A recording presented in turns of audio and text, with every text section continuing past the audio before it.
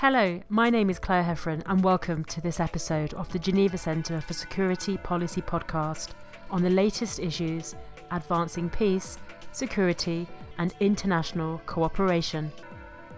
The smuggling of migrants is a global concern, with a large number of countries affected by it as origin, transit or destination points. Profit-seeking criminals smuggle migrants across borders. Assessing the real size of this crime is a complex matter. We discuss this issue with Tuesday Reitano, Deputy Director at the Global Initiative Against Transnational Organised Crime. And as there are current challenges to European security and the rise of populist political movements, we spoke to Professor René Schowk, University of Geneva and Director of the Master of Advanced Studies in International and European Studies at the Global Studies Institute at the University of Geneva, in partnership with the GCSP's Leadership in International Security course. People move to other countries for many reasons, but for undocumented migrants, it is nearly always for a better life. Profit-seeking criminals exploit the lack of legal opportunities available to migrants and take advantage of their situation by offering services at great cost. Earlier, we spoke to Tuesday Reitano, Deputy Director at the Global Initiative Against Transnational Organised Crime. Firstly, how are human smugglers organising this crime? In a context where the legal avenues for migration have become drastically reduced over time, criminal networks, human smugglers, have increasingly become the transport system for people who cannot move legally by themselves. So human smugglers facilitate irregular migration, they arrange transport, they make the migrant feel secure and confident in their journey. They provide the kind of services that we would expect from a facilitation or a relocation broker if we were planning an international move. And how are migrants being protected? I think the question to ask is, first of all, is it only criminal networks who move people? So in the dynamics of human smuggling, a lot of people who facilitate the movement of irregular migrants aren't criminal networks. While their action is criminalized by the fact they're helping people cross borders, they're not fundamentally an organized crime group. Often they're local, opportunistic entrepreneurs or people who are looking to make extra money from helping somebody get across the border. So a lot of irregular migration, if not the vast majority, is done by people as ordinary as you and me. And I personally don't think there's an issue so much of protection. Where the dynamic of protection of people on the move has come into play has been because either there's a very large scale of movement, perhaps linked to a conflict, or because the challenges of making that journey which migrants seek is incredibly difficult. So if it's hard to cross a sea, it's hard to cross a desert, it's hard to cross a militarized border when the neighboring state has deployed armed guards and drones. And that's when you find criminal networks who are facilitating irregular migration. In the dynamics of irregular migration, though, generally there are a lot of safeguards that are put in place to protect the migrant. And the migrants choose that. I mean, they are transporting the most valuable cargo that they have, which is themselves and the people they love. So in classic migration contexts, there are means of payment guarantees, so systems of escrow by which migrants might pay in advance, but they'll pay to a trusted third party. Amounts of money will only be released when they complete successful steps in their journey. These kinds of things keep a migrant safer. What makes them less safe is where either you only see the apex pyramid of criminal groups who can facilitate journey across a border, and then they're very at risk of kidnapping for ransom or labor exploitation or sexual exploitation, or being asked to maybe carry other forms of contraband, drug smuggling, along a particular journey. And when they themselves are vulnerable, so if they don't have much money to pay, if their states are not going to protect them, so they don't feel that they have any right of recourse, then they're vulnerable. And where are the migrant hotspots? The question around, what are the hotspots, where are the big flows, that changes over time. So it's almost a geopolitical question. Where are people moving from? And where are they trying to get to that defines the hotspots. There are, globally speaking, hubs that have endured over time, partly because the conditions that I've just spoken about stay stable. So big cities, Bangkok is famed for being a sort of hub for irregular migration, where lots of the neighbouring ASEAN country people sort of convene there. There is a lot of industry and economy and places to hide, places to work, criminal industries that have developed and embedded there. So a lot of these big economic hubs function in that way. Istanbul is another one. It's the gateway between Asia and Europe. So where you would expect them to be in some places, in some senses. But so what we would do when we analyse migrant smuggling, you would look for the hubs and then you would look for the routes between those hubs, and those can change a lot. But like all illicit industries, in some ways they track the licit industries. So where do people move to? How do people get there? They go on roads, they go on boats. So the illicit just goes under the radar, but often along the same journey.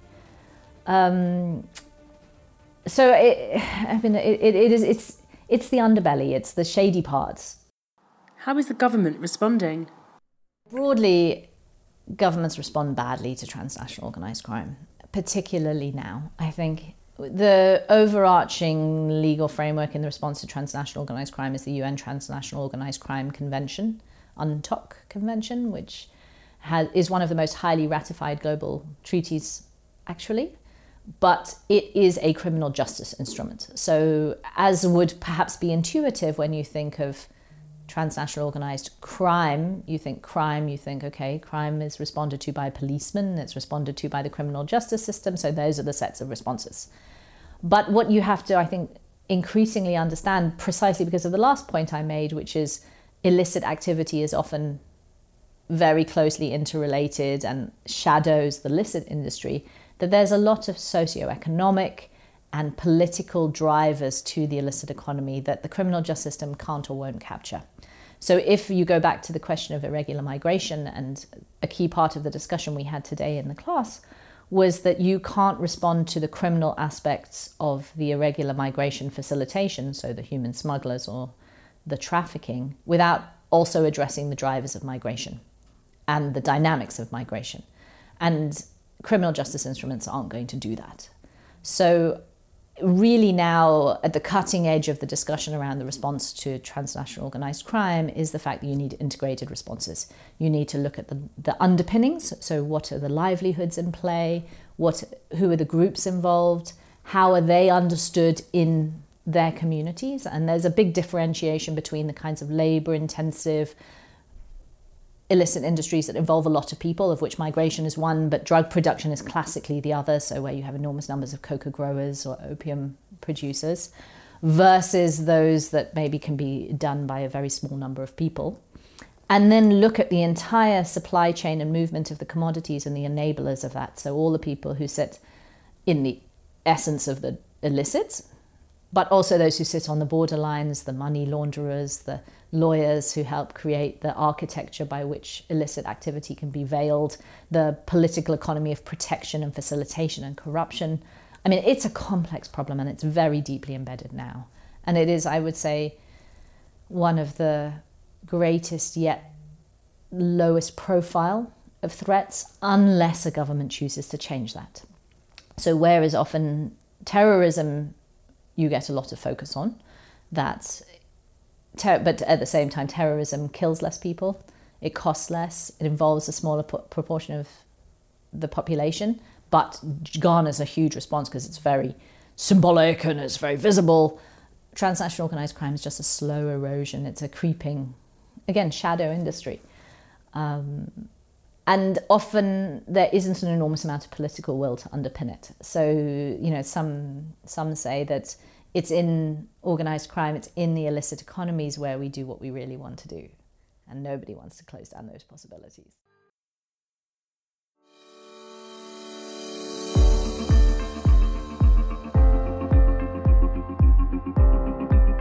In the past 30 years, there has been a surge in international efforts to build peace and stability.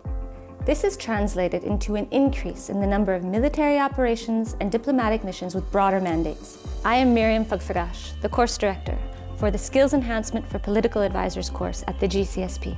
Today, it is imperative for mission success to understand these highly complex and rapidly changing environment. One way to meet this need has been the more systematic inclusion of a political advisor, or a POLAD.